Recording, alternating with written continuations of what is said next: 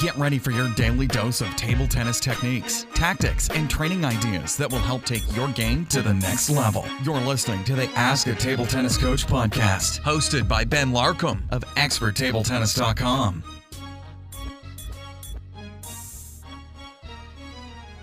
It's Friday, the 10th of March, and this is episode number 50 of the Ask a Table Tennis Coach podcast. I feel like we should do some kind of celebration or something. 50 episodes, it's pretty awesome. But right, anyway, let's get into the show. Our question comes from Alex, and he asks, can you please talk about how a short side spin serve makes the placement of the return more predictable in terms of whether it's going to come to the forehand or the backhand side? I've heard many times that, as an example, a regular pendulum serve makes it more likely that the ball is going to be returned to your backhand side, but I'm not sure why. This is important to me as I'm working on linking my serve with a third ball attack, and I'd like to know where to expect the ball. Right, well, hi Alex, nice question here, and this really depends on who you're playing against. So a heavy side spin pendulum serve against someone like Ma Long, you can have no idea where that ball's going to go. He's such a good player that he's going to be able to put that ball absolutely anywhere on the table, forehand side, backhand side, short, long, into the middle, off the side. In those kind of situations, you're not going to be able to really have a clue where he's going to put the ball. However, do a really heavy side spin serve against a complete beginner, and they'll probably miss the table completely. If you do a heavy pendulum serve against someone who doesn't really know how to return serves, they're pretty going to put that ball wide off your backhand side and miss the table. And if they're lucky, they might get it on the backhand side. So there's a huge difference in like the effectiveness of serves depending on who you're playing against and how easy it is to try and work out where they're likely to return to. And it's all down, I guess, to the difference in skill levels. Probably if Ma Long was serving against me, then he would be able to work out what I was going to do based on his serves, just because the quality, the spin of his serves is so strong that I'd struggle to kind of fight against where the ball wanted to go. But yeah, okay, so the thing to think about here is that it's all about the direction of spin that you put on the serve. So on a pendulum serve, if you're a right-handed player, you're spinning the ball from the right to the left. So you're kind of brushing along the back and the side of the ball from right to left. And that means that the ball wants to kick off of your opponent's rubber to the left, so kind of towards your backhand side, because that's just the direction of spin that's been put on the ball. So if they're aiming kind of wide to your forehand side, then all of that spin that you've put on the ball that's making it want to kick to the left, that's going to drag the ball closer to the centre line of the table. If they aim for the centre line, then all of that side spin is going to drag the ball more towards your backhand side.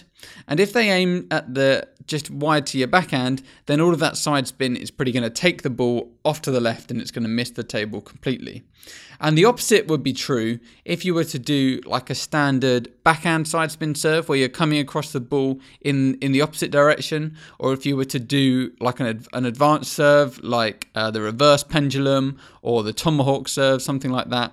Because on those serves, you're imparting the other direction of side spin to the ball. So you're brushing the ball from left to right. You're starting the service action over on your left-hand side of your body.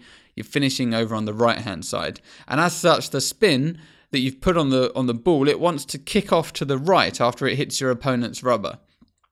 And therefore, that one's more likely to be returned to your forehand side if your opponent just plays like a flat stroke aiming for the middle of the table.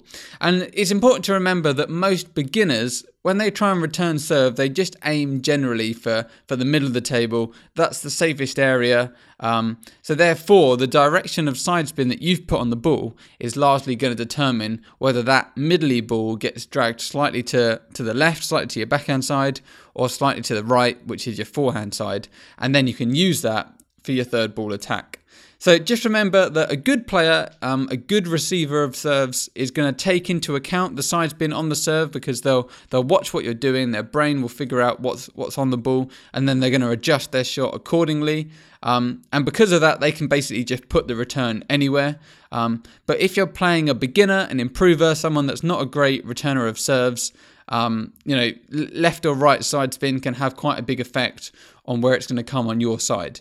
So if you're a player with a really strong forehand but a weak backhand attack, then it doesn't make much sense for you to do loads of kind of pendulum forehand serves when you're playing matches, because really you're just increasing the chance that you're going to have to use your backhand for the third ball. If you're putting these kind of side spin serves in, the ball wants to be dragged towards your backhand side, so you're probably going to end up playing more backhands than forehands if you're playing people that aren't brilliant at returning serves.